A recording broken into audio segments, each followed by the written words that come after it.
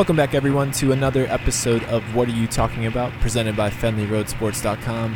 My name's Bob. I'm hanging out talking sports with my older brother, Chris. As always, this is our 1-year anniversary, so happy birthday to us. And in celebration of that, my brother is out in sunny California. Chris, what's going on, man? Not much. I'm just recovering from a very long day of travel. Been up since 3 in the morning Eastern time. I flew out at like 7 in the morning and I landed at 8:30 in the morning. That's that whole time zone stuff. So that's fun. That's been fun to get adjusted to.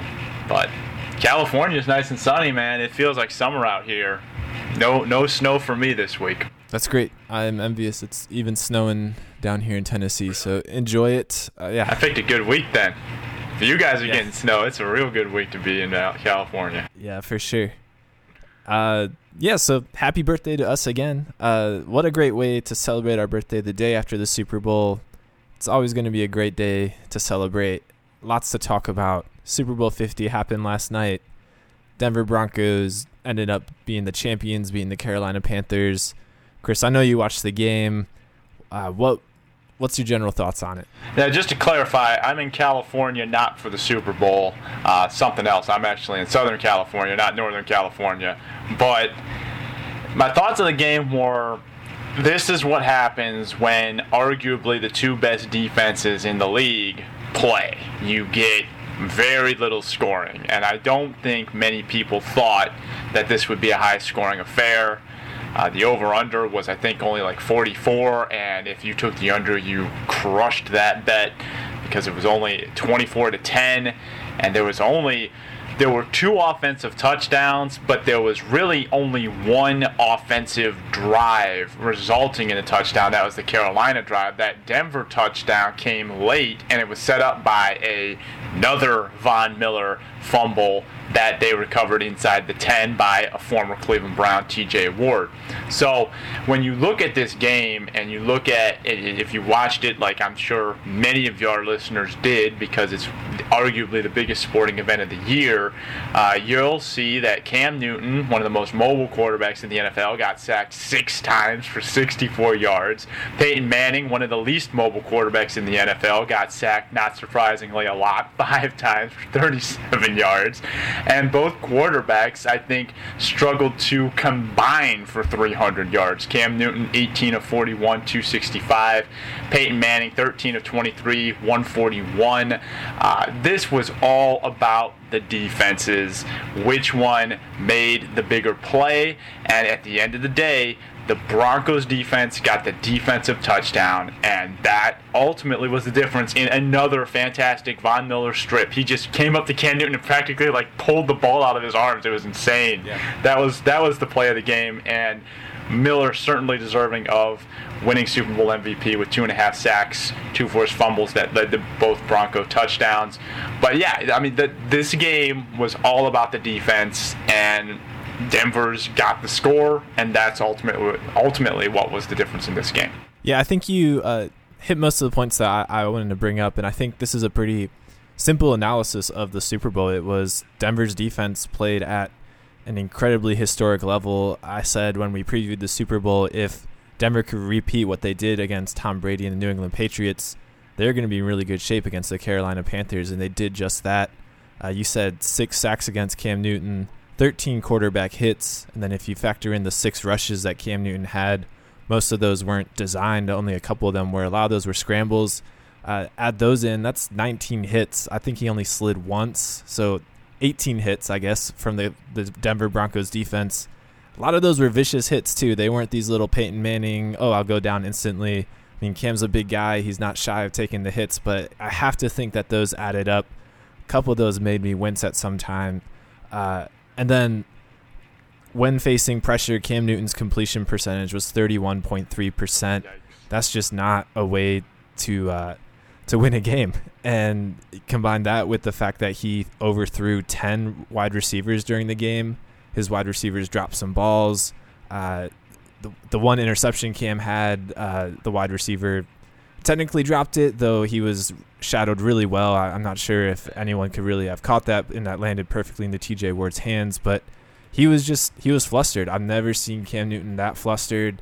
Even when he wasn't facing pressure, the Denver Broncos secondary, which is equally as good as the Denver Bronco pass rush, they were locking down those wide receivers. It was just an overall dominating performance put on by Wade Phillips and Von Miller and that Denver Broncos defense. It was very, very impressive to watch. Yeah, and let's talk about that secondary. Akeem Talib could have been the GOAT of this game. He had some really big bonehead penalties that kept Carolina's scoring drive alive, that gave Carolina some momentum. But Talib, Chris Harris Jr., T.J. Ward, Darian Stewart, and then Bradley Roby in the nickel, those 5 guys played phenomenal throughout the playoffs. Tom Brady in the AFC Championship game was completely flustered. There were times where Brady and Cam Newton in both games had, and I was counting as I watched, 5 to 7 seconds to throw the ball, which is more than enough time, but the coverage was just so fantastic that it still led to either a rush or a sack or something along those lines where he just couldn't find anyone getting open. No one was able to get open. And so that Denver Broncos secondary was just outstanding. And yeah, the Denver Broncos defense was top to bottom one of the most elite units ever put together. And most of the time, in fact almost all of the time, when the number 1 defense reaches the Super Bowl, it usually wins the Super Bowl. And so I know I picked Carolina. I had hyped them up big time immediately after the NFC title game, but as the week went on and Carolina became the favorite and Denver had to hear about them being the favorite for 2 weeks, and then you start remembering the history of top defenses in the Super Bowl, I got a little more weary of my Carolina pick. Now, I ultimately stuck with them, but I didn't think that either of these teams was going to win in a blowout. I started to kind of think that this game was going to be very tight, very close, decided on either a special teams or a defensive touchdown, and that's ultimately what happened. Denver made the big play. Denver got it. But, let's not underscore what Carolina's defense did, too. I mean, they played solid. They played strong. They got to Peyton Manning. Denver's offense couldn't do much. I mean, I think Denver was like 1 of 13 on third downs. So all the Panthers just needed was that one extra play, and maybe they're the ones winning the Super Bowl. But they couldn't do it. Denver did, and that's pretty much the way it went. Yeah, absolutely. The only good drive the Denver Broncos offense had was that opening drive. Other than that, I think that was the only third down conversion they had. Other than that, they were just 3-and-out. Go ahead. How many times have we said that about Denver all playoffs? The only drive they had was the first one. I think we've said that in all 3 of their games. Yeah, absolutely. And you just look at that Denver receiving core, the numbers. I mean, Emmanuel Sanders reliable with 6 receptions. Everyone else had 1 catch except for C.J. Anderson. He had 4 catches for 10 yards out of the backfield. Demaryius Thomas, 1 catch for 8 yards. Josh Norman did a fantastic job on him, and Peyton just could not get him the ball. Thomas admittedly did drop a couple of those, but back to that Denver Broncos secondary, all 5 of those guys were not on the roster, or they did not play for that Super Bowl just 2 years ago. Neither did Von Miller or DeMarcus Ware. It's pretty incredible to think what that Denver Broncos team was 2 years ago playing in that Super Bowl with that offense of Noshawn Moreno, Wes Welker, Julius Thomas, Eric Decker, all guys that are off the team, and then you consider all the studs they've added on the defensive side. Just a complete 180 from being a historically great offense to a historically great defense in 2 years. That's a pretty impressive transition led by Gary Kubiak and Wade Phillips and John Elway. They did a really good job reestablishing this Denver Broncos team, and it paid off big with the Super Bowl win. That I cannot imagine a more deserving MVP than Von Miller and the way he played. After that first touchdown, I texted you and said that Von Miller's probably going to be the Broncos' best offensive weapon as well. Yep. And he proved just to be that. I mean, both of those fumbles, one was a direct defensive touchdown. The other one set the Broncos offense up within 5 yards to go to score the ball, and they ended up scoring their second touchdown. He just put on a clinic, and he really has been putting on a clinic all playoffs. It was really impressive to see. It was also a really special Super Bowl, too. You had the top 2 picks in the draft going head-to-head against one another from the 2011 draft, Cam Newton and Von Miller. And legitimately going against each other. Not because that's the thing, when you hype up the quarterback matchups, they're not playing against each other. They're playing against each other's defenses. But this was a legitimate Von Miller versus Cam Newton. You know, the pass rushing end versus the quarterback, and the pass rushing end won this one big time. So I thought that was a pretty special storyline to this Super Bowl. Was not only did you have the top two overall picks in the draft going head to head against each other, but they actually were legitimately going head-to-head against each other. So that was kind of a cool little twist. But going back to what you said about Denver, when they got destroyed by Seattle, and that's being nice. Seattle just mopped the floor with them in that Super Bowl 2 years ago. They had a awakening that offense fills the seats, defense wins championships. As you said, they got rid of Eric Decker, Wes Welker. They decided not to pay those guys. No Sean Marino. Their big offensive weapons. Julius Thomas. Those are 4 of their 5 biggest weapons from that team gone. They replaced them with guys like T.J. Ward, Akeem Talib, who they stole from the New England Patriots. Guys like that who helped, and DeMarcus Ware, who helped bring this defense from an okay unit to an elite unit. And you have to give a ton of credit to John Elway, as much as it pains me to do so as a Browns fan, but he turned this team. I mean, you have to give him all the credit in the world for recognizing the problem, and not only that, but going out and fixing it in a way, not just a minor fix. This wasn't a half measure. This was a full-blown retooling, and it paid off huge dividends this year. Because without this defense, honestly, the Broncos probably struggle to make the playoffs. Their offense was good enough not to lose a game, but you could see it even in the end there. Denver was scared to try to convert a third down. They're like, no, we're not going to make a mistake on offense. We're going to let our defense win this game. Yeah, and rightfully so. I mean, I've seen some clips since the game happened of all 5 Carolina offensive linemen literally being slid back as soon as the ball is snapped. The pass rush that the Broncos brought forth last night was very impressive, and I'm not sure if we're ever really going to see that again, or it's going to be a really long time until we see it. Talking about kind of an unsung hero, a guy that's going to be forgotten very quickly, talk about Kony Ealy. Interception, 2 forced fumbles, 3 sacks from the Panthers defensive line.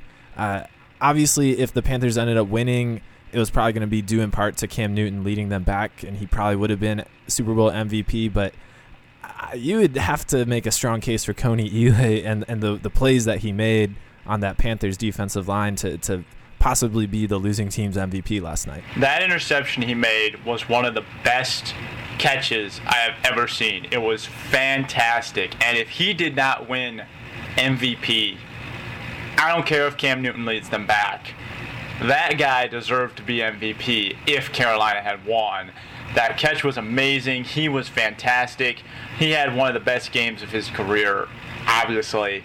So you're right. He's certainly going to be forgotten because, most of the time, if you're not a quarterback on the losing team, you generally get kind of swept up. And especially Kony Ealy was not a huge name coming in. But maybe this is the kind of game that kind of elevates him a little bit and he becomes a more household name. I'm not saying he wasn't important on the Carolina defense because I'm sure he was. He's a fantastic player, at least from what I saw of him. But you're right. I mean, that performance is going to certainly be kind of forgotten. You want to know who else's performance is going to be forgotten as time goes on? Who's that? Peyton Manning's. And can you believe that we have gone about 13 minutes in this podcast without legitimately talking about Peyton Manning?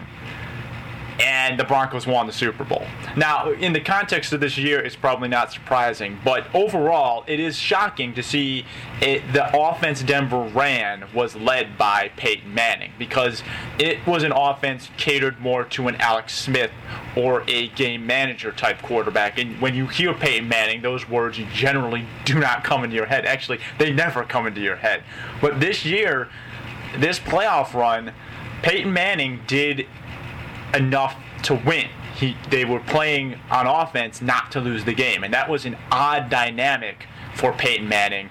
And the reason I say his performance is going to be lost in time, because I think everyone is going to forget this year. They're just going to remember that he won the Super Bowl and remember what a great quarterback he was, and kind of forget that this year was not a typical Peyton Manning year in the least. No, absolutely not. I mean, 9.9 QBR last night. That's even lower than Newton's QBR of 16.9. Yeah. He's going to finish his career with more interceptions in the Super Bowl than touchdowns, a 500 record. I think he finally realized in the playoffs that it was his job not to screw up and just ride that defense, churn out the clock, and most likely they will win. If there's an offensive MVP for the Broncos, it's clearly C.J. Anderson. He ripped off some huge runs, broke lots of tackles for 90 yards and a touchdown. Basically, the only person on that offense sustaining drives was C.J. Anderson. He deserves a lot of credit. Broke tackles from Thomas Davis and Luke Kuechly a couple times. That's always really impressive. So he deserves a lot of credit, but again, he's probably going to be overshadowed by Peyton being the quarterback. Well, and here's the thing. When you've done what Peyton Manning has done throughout his career, 5 MVPs, he has won a Super Bowl. He's one of a handful of quarterbacks to play or start in 4 Super Bowls. I mean, you get a mulligan when you sit back and let your team carry you to the title, and that's what happened. I mean, I'm not trying to, bash the guy with that, but it's what happened. I mean, if Denver's defense isn't playing at an elite level, anyone who watched Peyton Manning this year saw clearly that he's not the same quarterback he was even 2 years ago when he was setting all those records and leading Denver to the high-flying offense. Now, to be fair to him, he doesn't have the same kind of weapons, but he still has Emmanuel Sanders, Demaryius Thomas, C.J. Anderson. He has enough weapons for that offense to be really good. You look at him play, he's not the same quarterback physically that he was even 2 years ago. And the fact of the matter is they had to play this way in order to win the championship. And props to him for putting any sort of ego or whatever he may have had aside to allow the Denver Broncos to succeed and win the Super Bowl, and not making an issue that he wasn't the focal point of the offense, that he was just playing not to lose and trusting in the defense to win the game for him. So you got to give him credit for that, but at the same time, when you've done what Peyton Manning's done throughout his career, you've earned the right to take a lot of credit for this Super Bowl, because quite frankly, a lot of these free agents that they attracted wouldn't have even considered Denver if Peyton Manning wasn't on the team. So let's not minimize his presence in getting these free agents here and keeping Denver in an elite contender status for the last 4 years during this run. They finished with the number 1 seed in the AFC 3 out of 4 times. Peyton Manning deserves a lot of credit overall, but if you look at the individual games and what was played this year, certainly the defense was the focal point of this team. Yeah, absolutely. And I mean, he does deserve a fair amount of credit just by the fact that he is the starting quarterback of the Super Bowl. So certainly. I'm not going to take that away from him. Here's a fun stat, though. Peyton Manning, total playoff yardage, 539. That's behind Ben Roethlisberger, Carson Palmer, and Tom Brady, who played 1 fewer game. Cam Newton led the league in playoff yardage this year. But that's kind of crazy. And he only broke the 200 mark once against Pittsburgh. 222 yards. He threw for 176 against the Pats and then 141 against the Panthers. So certainly not anywhere near Peyton Manning typical numbers, who could breathe on a team and get 300 yards back in the day. But the fact that he got his second Super Bowl is going to solidify him, in my mind, in the top 10.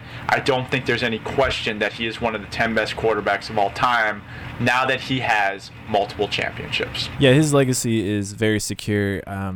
It just reaching a 4th Super Bowl, that definitely helped solidify it, and then winning it obviously was a cherry on top. But I don't think there was a make or break in terms of his legacy. Obviously, a 1-3 losing record in the Super Bowl doesn't look good, but the career that he's had compared to anybody else that's thrown the ball in the NFL, he certainly is a top 10 quarterback. He was entering the game, and now anybody who doesn't like him or didn't think so, I can't understand an argument to not include him in one of the greatest players to play a football. Yeah, I think entering this game, he was borderline top 10. I think you could make the argument that maybe he was just outside, like 11, 12, whatever. But now that he has 2 titles, I don't think it's possible to exclude him, combined with his 5 MVPs. Yes, he has a lot of playoff shortcomings. I believe 8 one-and-done, something ridiculous like that. But when you go to 4 Super Bowls, and I talked about this last week, who cares if you're 1-3 in the Super Bowl? You got to 4 Super Bowls. That's it. I feel like just getting there is better than what your record is in the big game. Except, of course, if you're Jim Kelly, who was 0-4, that's probably a problem. But the point is, Peyton Manning led 2 different teams to 2 Super Bowls. That's insane. He won it with 2 different teams. Only quarterback to do that.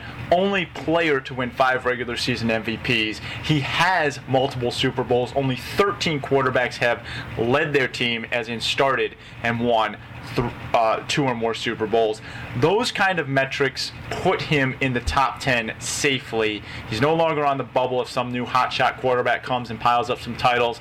I think he is safely in the top 10. I think where the debate gets interesting is, does he make the top 5? Me, probably not, but I certainly think people will put him top 5. Some people will. I wouldn't, but some people will. I mean, I haven't compiled a list. Do you have a list of your top 5? I have a top 5. Mine's a little unorthodox, but I've got Joe Montana, Tom Brady, Terry Bradshaw, Bart Starr, and Otto Graham. And my logic for that is simple. I don't think you can punish the guys before 1980 just for playing in an era that was so much more difficult to compile passing yardage. When Terry Bradshaw, Bart Starr, and Otto Graham played, they were the greatest winners of their era, and they played against defenses that there was no roughing the passer before 1980. There was no illegal contact before 1980. There was encouraged destruction of wide receivers and quarterbacks back in the day. And it was in teams' best interest to run the ball and control the clock that way, because you set your receivers and quarterbacks up for huge punishment without those protections in place. So I don't think it's fair to punish those players who were unable to compile the big numbers that Manning and Brady, and to an extent Montana, but Montana, the rules hadn't changed to the extreme of Manning and Brady in the 80s. I just think that so many people overlook that and kind of discredit those 3 guys just because they don't have as big of numbers. But if you look at them within the context of their era, A, they were great winners, B, they all had MVPs, and C, I mean, as quarterbacks, they were the top shelf of their time. So I still give them their due and keep them in my top 5. All right, I was just curious. I haven't thought about it. Maybe that's a debate for another day. This is a good segue, though. Peyton Manning's legacy is secure. We both agree on that. I think most people can agree on that. His peer on the other side of the ball, Cam Newton, not so much, is definitely building a legacy. NFL MVP this year, led the Panthers to the best regular season record. But this game definitely reinforced what a lot of critics out there thought about Cam Newton. Love it or hate it, he's going to have a really rough offseason, just due in part to, 2 events really. That last fumble where it's debatable whether he didn't want to dive in there to grab that ball. He seemed to kind of jump away from it when it was his turn to dive on it. And then his post-game conference, which really kind of upset me when I woke up in the morning to see that he just kind of walked away, because I think the criticism that he gets is completely unfair and overblown. That being said, you're just putting gasoline on a fire, and he had a perfect opportunity to kind of snuff some things out. But now he is going to have a lot of questions to answer this offseason. Chris, what were your thoughts on those the late game fumble and Cam Newton, and what the perception is of him now? Well, first off, I think his frustration boiled to a breaking point when on a 3rd and long, he was hit very brutally in the end zone late. Probably should have been a flag, was not thrown.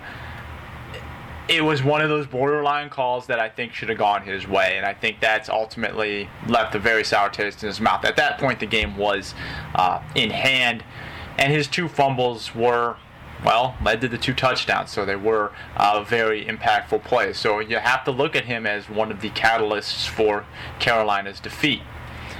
Now, here's the thing. I don't take it personally when athletes walk off the field in frustration in the Super Bowl or the finals or a big game and not shake hands.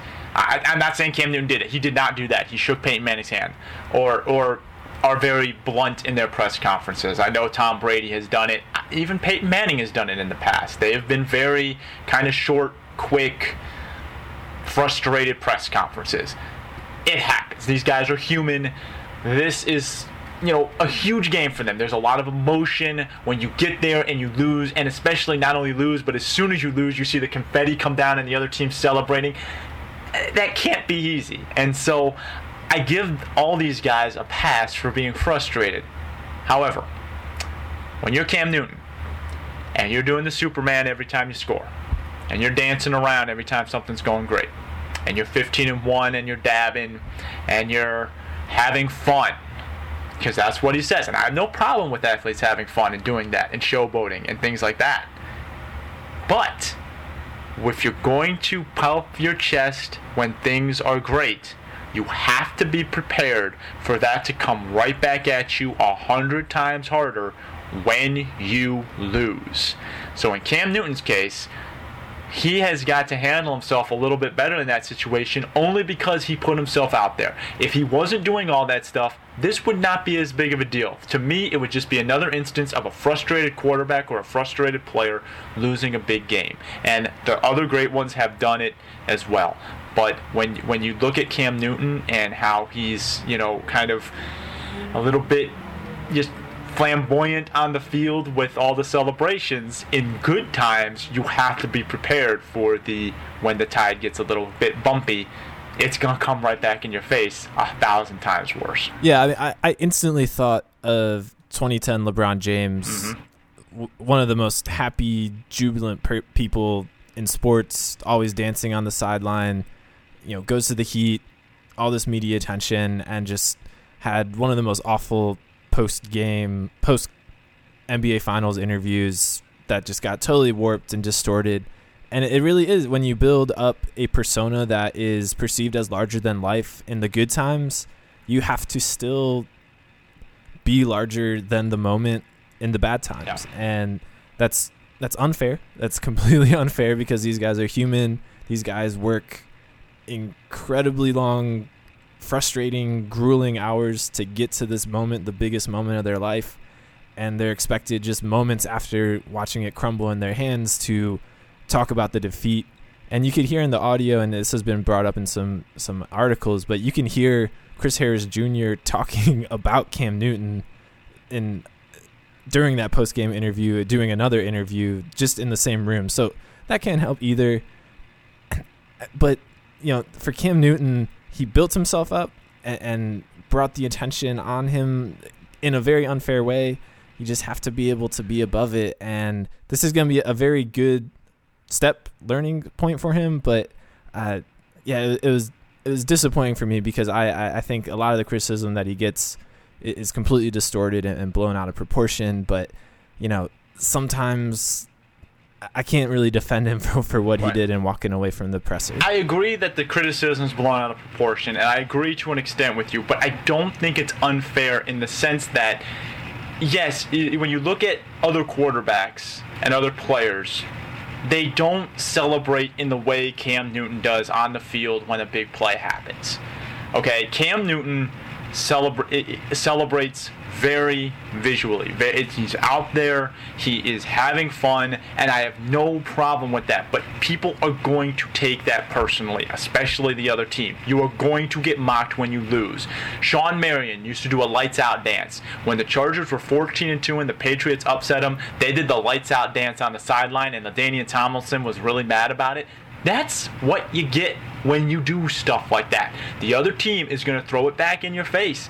And I don't think that it's unfair because when you do that, when you put yourself out there, when you're showboating a little bit, you have got to understand that when you lose, it is going to come back at you 1,000 times worse, and you have to be prepared for that. And so if Cam Newton wasn't doing all those things on the field, he wouldn't have to face these kind of questions and this kind of standard when he loses. But because he does, and now he acts this way after a loss, people are going to perceive him as a sore loser.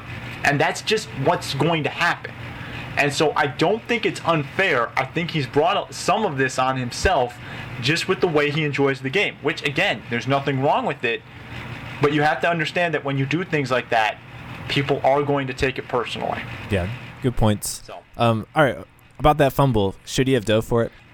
Initially, I said yes, but our dad, raised a good point that he didn't dive for it because I think he saw that the defender's arm was reaching for it. And I don't think, I think he changed his mind when he saw that, and maybe, my dad explained this better than me. I think he should have dove in for it just for the perception of, hey, I'm going to play every play. But, I mean, you saw a noticeable hesitation, and honestly, I mean, after taking all those hits, I'd probably have some hesitation too. I mean, again, as we've said before, these guys are human. I don't expect them to be superhuman every time. Yeah, I think by that point, the Denver Broncos defense was inside Cam Newton's head and outside the other side. They were just had him completely rattled. I think, honestly, he was looking for a way not to dive for that ball. I could see that argument. Somebody was reaching for it. From some angles, it looks like there's a Denver Broncos lineman like rushing right out of Cam Newton's blind side, that maybe he noticed him in the periphery and thought he was going to take a colossal hit. But, you know, I keep watching the video from a ton of different angles, and I think it's pretty clear that he just did not want to dive for that ball. And again, that's more fuel for the fire, but by that point, I can't blame him. He at that point, he had probably taken, 15 hits, had never been hit this much in his entire NFL career. Can't blame him for not wanting to dive down onto a dog pile where, T.J. Ward had a post-game quote saying, if he dove for that ball, I was going to hit him right in the face. So yeah, he was going to take some punishment diving for it. I can't blame him T.J. Ward for avoiding that. T.J. Ward would definitely do something like that. I'm not saying T.J. Ward's dirty, but he's a very aggressive safety. Yeah, he likes to hit people. Yeah. So. And let's just be fair to Cam Newton here. They went 15-1. They got to the Super Bowl. They crushed the NFC. He won MVP. I hate after a Super Bowl, people talk about the losing team like they're picking number 1 overall in the upcoming draft.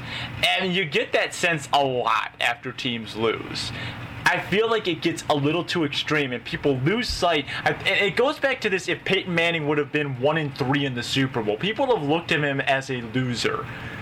No, he got to 4 Super Bowls. I mean, it's ridiculous. If you get to the Super Bowl and lose, there are 30 other teams that would die to have that happen. And let's not just... I mean, it was a bad game, a terrible game for Cam Newton on so many levels that we just went through. But let's not... does not mean their season was a failure or a disappointment in any way. By all accounts, they overachieved because everyone pronounced them dead when Kelvin Benjamin got hurt. So I hate when a team loses in the finals of any sport and it instantly turns into just completely destroying them, like just with all the rhetoric and stuff like that. Cam Newton's a phenomenal quarterback. The Carolina Panthers are a fantastic team. They certainly have the talent to get back. A little bit of perspective, 30 other teams didn't make the Super Bowl. Carolina's one of 2 that did. Losing the Super Bowl isn't the end of the world. They had a fantastic season. Yeah, absolutely. They should not be ashamed. Cam Newton, like you said, great season and has a great career ahead of him. Those Panthers are in a really good spot. Not a lot of free agents coming up. Kelvin Benjamin coming back. Devin Funchess, the project wide receiver, got a lot of good experience. If they can keep Cam Newton upright and limit those hits, they're going to have a really bright future for years to come. Any last thoughts on the actual game of the Super Bowl? No, but we got to ask the big question, Bob. What commercial? Which one'd you like? I was pretty disappointed with this batch of commercials. I feel like it alternates years. I thought last year was pretty good.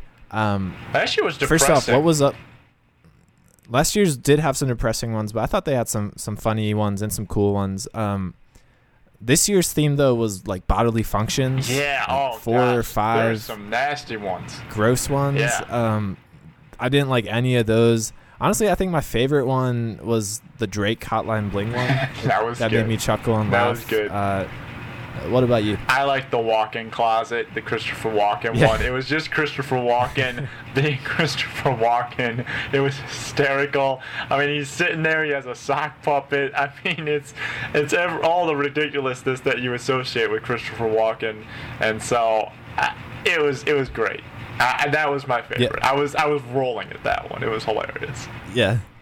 Yeah, that was a funny one, and I think Anthony Hopkins' one was pretty. That funny was as great. Well for that. He names his dog TurboTax.com, but it's not selling you anything because it's free.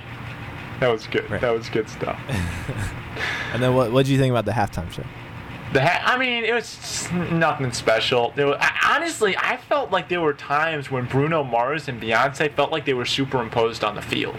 Like if they just looked so out of place. Well, whatever they were shooting it with, it just looked like they were like shooting it in front of a green screen. It just looked weird. What if they weren't actually there? It's like they faked the moon landing. Well, that would be tough to do because a lot of people are in that stadium. Yeah, I don't know. So. I don't know. I think I was mad Coldplay teased me with the song Clocks and then didn't play it. Yeah, they did a lot of teasing with Yellow and even Fix You. They didn't play the whole thing. I thought Coldplay's first set when the guests didn't come was just okay. When the guests came out, there was definitely a palpable energy and that you had a dance off going on. They definitely brought the energy, and Bruno Mars and Beyonce as two former Super Bowl performers. Two really good ones. They put on really good shows when they played. They knew what to do, and they're really great live acts. So Bruno that Mars was really sweet. Awesome when he played that Super Bowl. I was impressed with him a couple years back. He was fantastic. Yeah, I told everyone leading in that Super Bowl the Seahawks were going to kill Denver and that Bruno Mars was going to crush the halftime show. Nobody believed me on either of those, and it was probably one of the best nights of my life. And I thought the Fix You medley was pretty cool, and then with the montage of former Super Bowl performers and Chris cool. Martin kind of doing a little medley, that was pretty cool. Yeah. So I thought, for a Super Bowl halftime show, I thought it was really well orchestrated and arranged. Yeah, I'm not a huge fan of halftime shows, to be honest with you. It was solid. I mean, it wasn't anything too special for me. But I'll be the first to admit I'm a tough critic when it comes to halftime shows. Truth be told, I honestly just like it when the band comes out and plays 4 songs. Just play 4 of your songs. But I understand why people would like something a little different, a little special, like the dance off and things like that. And halftime shows, I guess, just aren't my thing. But it's not like a hobby that people like. Hey, some people. I like halftime shows. I bet some people get hardcore with it. They're like, oh. No, yeah. I mean, even the commercials, they're sold in preference towards the halftime show. Yes. Most popular ones, most expensive ones are geared towards being closer to the halftime show because people just watch it for that. Oh, exactly. Absolutely. So, but all right, man. We have jam-packed a ton about the Super Bowl in this podcast. Is there anything else we possibly didn't touch upon? No, didn't disappoint. I thought it was a really good game. We talked a lot about Denver dominating, but it was still a close game. Panthers certainly had a chance to win in the fourth quarter. So up until that late fumble by Cam Newton, they were right in there. I mean, it was not Denver did not pull away until like the last 2 minutes. Yeah. So, alrighty, your favorite holiday, National Signing Day. You're a big time college recruiter fan. I know this because you're my brother, and I know you. So, I will let you lead this one off, Bob. Who do you think won National Signing Day? Well, how could it be anyone but Alabama? I mean, yeah. 6 years in a row, #1 recruiting class. Nick Saban is his legacy as the most winning football coach of this century overshadows the fact that he's the best recruiter of this century as well. And obviously those play hand in hand. But heading in National Signing Day, Alabama was ranked anywhere from 7th to 9th as having the top 10 classes. He just cleaned house on signing day, signed a lot of big names talent, finished right at the finish line to get that #1 class. Let's look at some of these 5-star recruits that Alabama had. 2 offensive tackles, both 6'5" and over 300 pounds. The #1 inside linebacker, the #2 outside linebacker, then throw in the number 2 ranked running back. That's Alabama football right there. Pretty much their entire system. Yeah, so another year for Nick Saban and crew just cleaning up. Go ahead. I don't know how ESPN ranked them number 2 or whoever ranked them number 2. ESPN ranked them number 2 behind Florida State. And I think they said Alabama had like 5 or 7 5-star commits. And I mean, it depends on who you look at. Rivals has them having 5 5-star commits. The fact of the matter is, I think they had like 2 more 5 stars than anyone else. Now, I understand Florida State had a lot of really good 4-star commits, but I guess I don't get how you can give Alabama so many 5-star guys and not rank them number 1. I don't understand that. Yeah, I don't know. Again, this is the National Signing Day recruiting rankings are so just distorted and warped. It's really just kind of a general sense of who's getting the good classes. I mean, any difference between the number 1 ranked class and Auburn's number 10th ranked class, I'm pretty sure the differences are marginal. But if you look at this top 10, no real big surprises. These are all big-time programs that are really accustomed to being in the top 10. Clemson is a relative newcomer, but hey, they just played in the championship game, so definitely warranted to be there. I'd be shocked if Clemson didn't get a top 10 class after playing in the championship game. That's just terrible recruiting if you can't sell that. Yeah, and Dabo Swinney has recruited really well the last few years that he's been there. This really is nothing new. What about you? Any big winner on National Signing Day? Well, yeah, I think Michigan kind of came out of nowhere. I mean, not out of nowhere. They were going to finish with a strong class, but they got Rashawn Gray, the number 1 overall prospect by most people's accounts. He's from North Carolina, and Clemson was recruiting him really hardcore.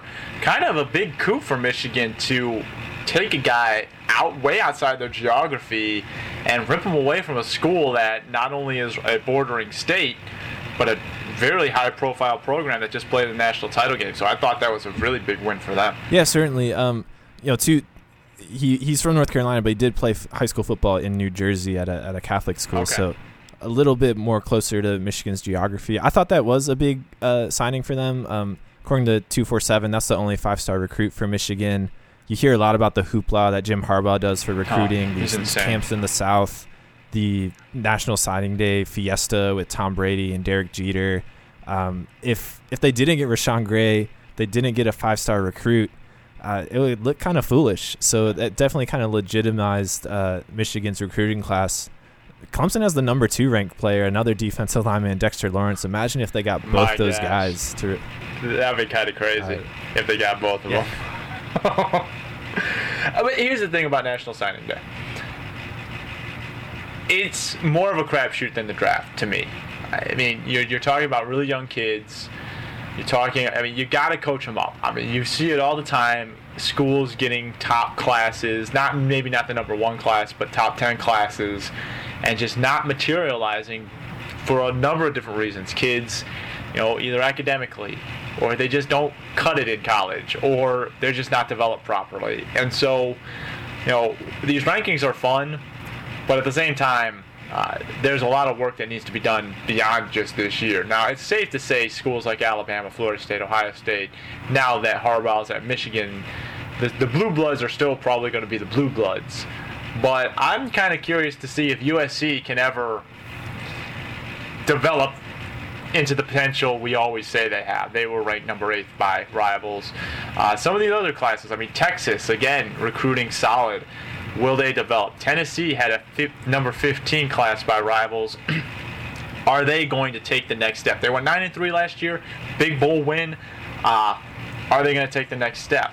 And so that's kind of the interesting part to me, is some of these teams that aren't always in the top 10, when they get in there, will that translate into success 2 or 3 years down the road? Yeah, certainly.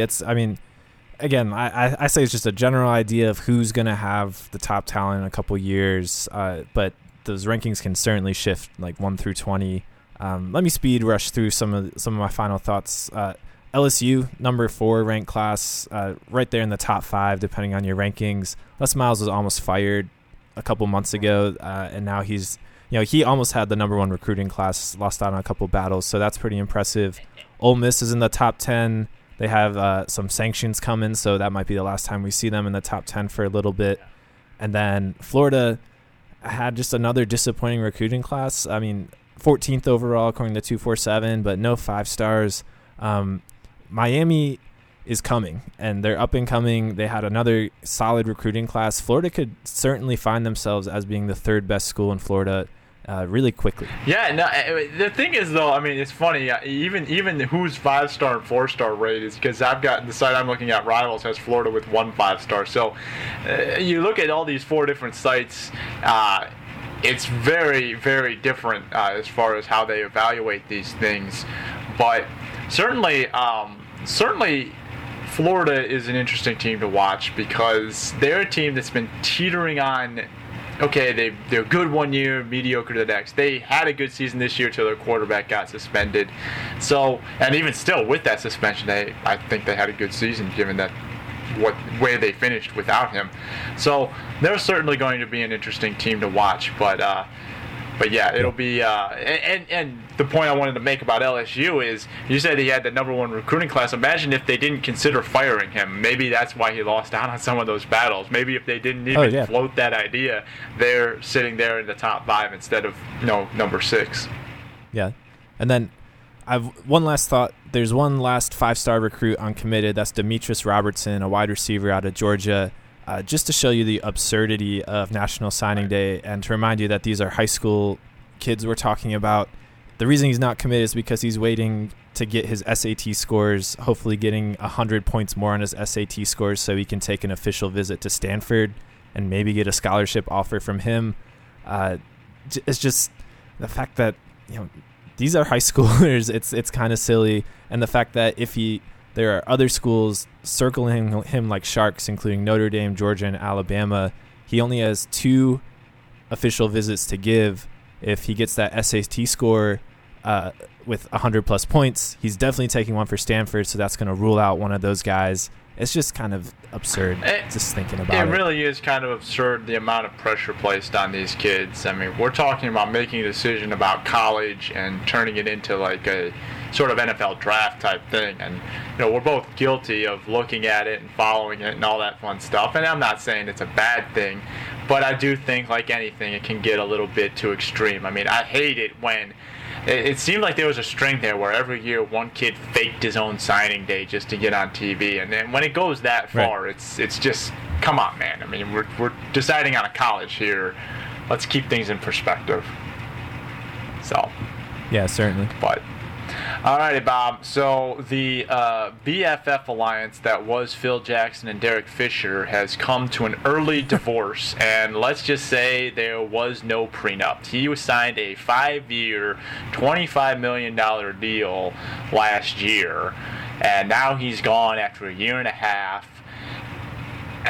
This is just ridiculous. I mean, when you came into New York, Phil, you hired your protege for the long haul, and now he's gone after a year and a half. I mean, what did they think the Knicks were going to do this year? They were picking 4th overall in the draft. They only have Carmelo Anthony. Porzingis is turning into maybe a solid number 2 or maybe even a budding star. What did they think was going to happen this year? They're 23-31.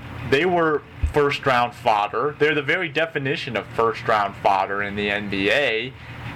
I don't understand why he's fired, because I don't understand what the expectations were for the Knicks now.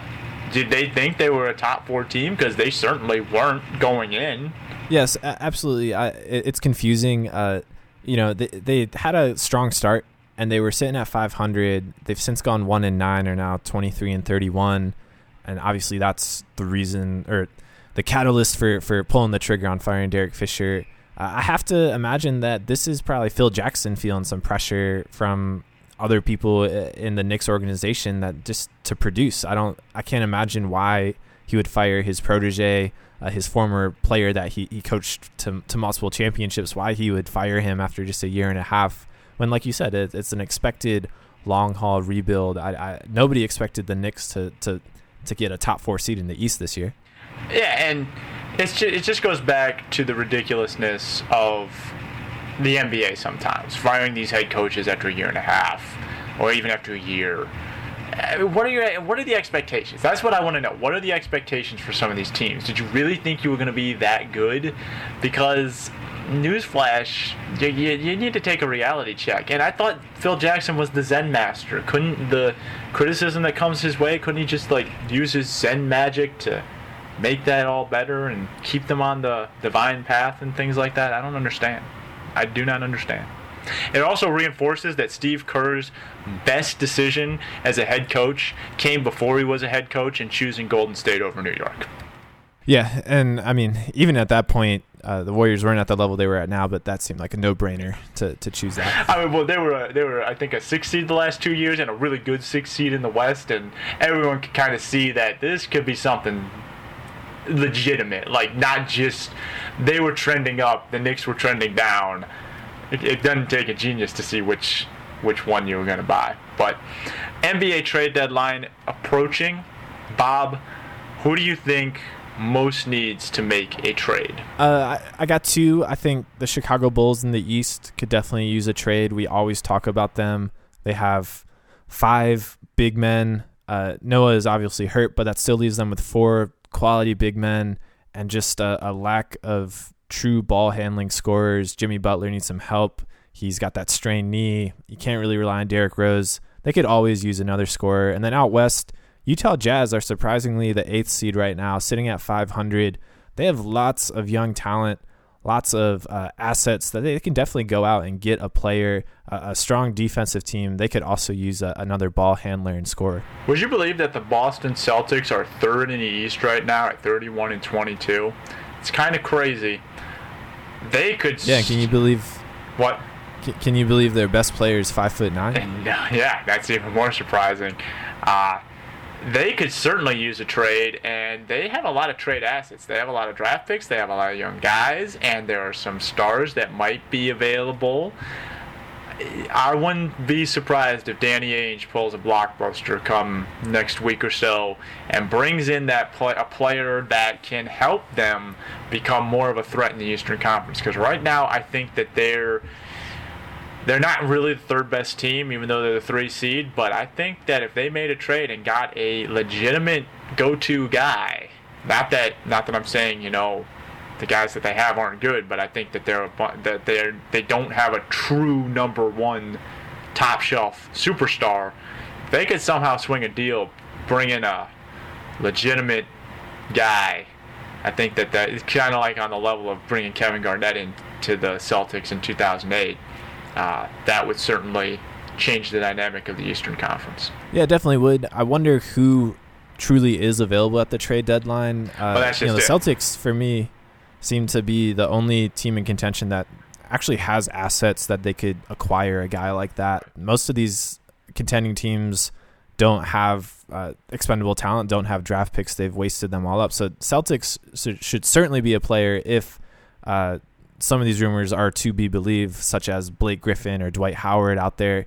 I really am expecting a more quiet trade deadline with this massive cap boom that we're going to see in the summer. Expiring contracts don't really have value right now. I don't really think a lot of teams, even in the East, think that they're in contention. I mean, look at Washington and Charlotte sitting at 9th and 10th. They're right there in it. Same within the West. You have Portland just 2 games out of that last seed. So a lot of teams think they're in it, and I think it's going to be a quiet trade deadline. I think Blake Griffin is an interesting question. It's one of those, yeah, it makes sense, but do they have the guts to trade Blake Griffin? And Dwight Howard certainly makes sense on a number of levels, but again, if they do that, Houston's signaling a rebuild after just getting to the Western Conference Finals last year. Boogie Cousins. They already fired their coach. I know, but Boogie Cousins is an interesting name, but I think Sacramento would be crazy to trade him. Honestly, I think the best trade partner for Boston, unfortunately, is in their own division, the New York Knicks. I think it makes a lot of sense for Carmelo Anthony to go to Boston. Phil Jackson could claim some rebuilding assets since the Knicks are not in a favorable draft position. They've traded some of their picks, so they could accelerate the rebuilding process, and Carmelo Anthony has a contract that you'd want to get rid of in order to free up cap space, even more cap space in a booming year to maybe attract 1 or 2 superstars combined with some young assets and draft picks to jumpstart the rebuild. Unfortunately, they're in the same division. I don't know if the Knicks would want to trade Carmelo to a division rival. That would be a very, very bold move on both parts, really, but especially on the Knicks side. Yes. It's hard to imagine the Celtics could finish in the top 4, and they own an unprotected first-round pick from the Brooklyn Nets, which is the third worst record in the league right now. The Celtics have done a great job rebuilding and are in a tremendous position to pull the trigger or to just wait it out and to add even more young talent. You know what? I've been very hard on the Philadelphia 76ers during the course of this podcast, but the Brooklyn Nets are certainly giving them a run for their money. That could be, I mean, the Brooklyn Nets, I mean, feel like every year you're like, okay, are they going to? No, they somehow don't have their draft pick because they traded him for some guy named Bill. I mean, and they didn't protect it. It's just every year they do something dumb like that. I don't understand it. Yeah. No, if the Philadelphia 76ers are the most conservative team in the NBA, the Brooklyn Nets are the most foolishly aggressive team. The way they spent, the way they traded, it's just never worked out, and it's just a cautionary tale. A couple of the teams that could be intriguing sellers, Milwaukee Bucks, not having the year that they had last year. Michael Carter-Williams, Greg Monroe have been mentioned in some trade rumors. We're still waiting for the Denver Nuggets to pull the trigger and rebuild. Look at the Phoenix Suns. Markieff Morris is just really unhappy there. They're having a really down year. A lot of young, intriguing talent available. Even Tyson Chandler, he could be on the move as well. Well, I think you're right. I think this is going to be the trade deadline of the middle market. I think a lot of those Markieff Morris kind of guys are going to move.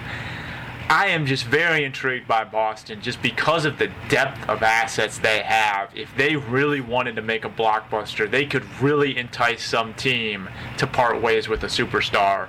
And if that happens, the East gets a whole lot more interesting, because if Boston bubbles up to the true number 2 and you have a Cleveland-Boston Conference Finals, the rematch of the tug for the trip to the NBA Finals, I mean, that storyline writes itself. It's just crazy. Yeah, absolutely. Though maybe Kelly Olynyk would be one of those assets that's on the move, so it might not be as... Even if he's not there, Cleveland fans are never going to forgive that team. And if they meet in the playoffs a year later, it's going to be a feisty series. Yeah, absolutely. And the added history of just Celtics versus LeBron has been one of his tormentor. Heated teams. I mean, they tormented him from 08 to 12, all throughout that sort of Garnett, Pearson, Allen dynasty. And then when they pulled Allen away from the Celtics, that was some more drama. So, yeah, there's definitely, if Chicago's the sort of little brother rivalry to LeBron, the Celtics are LeBron's legitimate tormentor. Yeah, definitely. So, all right, Bob, we've jam-packed a ton into this podcast, but one last quick hit. Just wanted to get your thoughts on this. The NHL's Dennis Wideman was banned 20 games for a hit on the referee. Bob, this is kind of ridiculous. I mean, the guy went out and hit a referee on the ice. Do you think 20 games is enough? I mean, he viciously hit him. 20 games seems really small to me. They suspended him indefinitely after hearing about it. I don't know what the strength is of the NHL Players Union and all that, but 20 games seems really small to me. I would, if this happened in the NBA or NFL, I would expect a season-long suspension probably. It's really surprising it was so short. Yeah, I'm pretty shocked that it's so short. That's a serious offense. I mean, to go out and hit one of your officials, and I think if you're the league, you kind of have to stand up for your officiating crew and say, no, this will not be tolerated. I'm surprised he only got 20. 20 is a long suspension, don't get me wrong, but I don't think it's long enough for something like that. That's just, I hadn't even heard of that, really. I mean, I've racked my brain. I can't think of an instance where something like that has happened in my lifetime of professional sports, of watching professional sports. Yeah, I mean, I know NBA and NFL, if you touch a ref. Oh, yeah. As the Cincinnati Bengals found out a few weeks ago. Yeah. But yeah, all right, guys. So we have packed a ton in this podcast, mainly because we had to talk so much about the Super Bowl. It's one of the biggest sporting events of the year. So thank you for making it this far. And if you did, you're awesome. Come back next week and listen to another one. We are going to have more podcasts for you every week made it 1 year. We're going to continue, go for a second victory lap here. We're back talking more sports. Please check us out on FenleyRoadSports.com. Search Fenley Road Sports in iTunes to find our podcast and subscribe to it. Fenley Road Sports on Twitter or Instagram. You can follow us there. And, of course, come back to FenleyRoadSports.com for more blogs and updates throughout the week. We appreciate your support, and we'll talk to you again next week. Until then, have a great one. All right, I'll see you, Chris. Take it easy, Bob.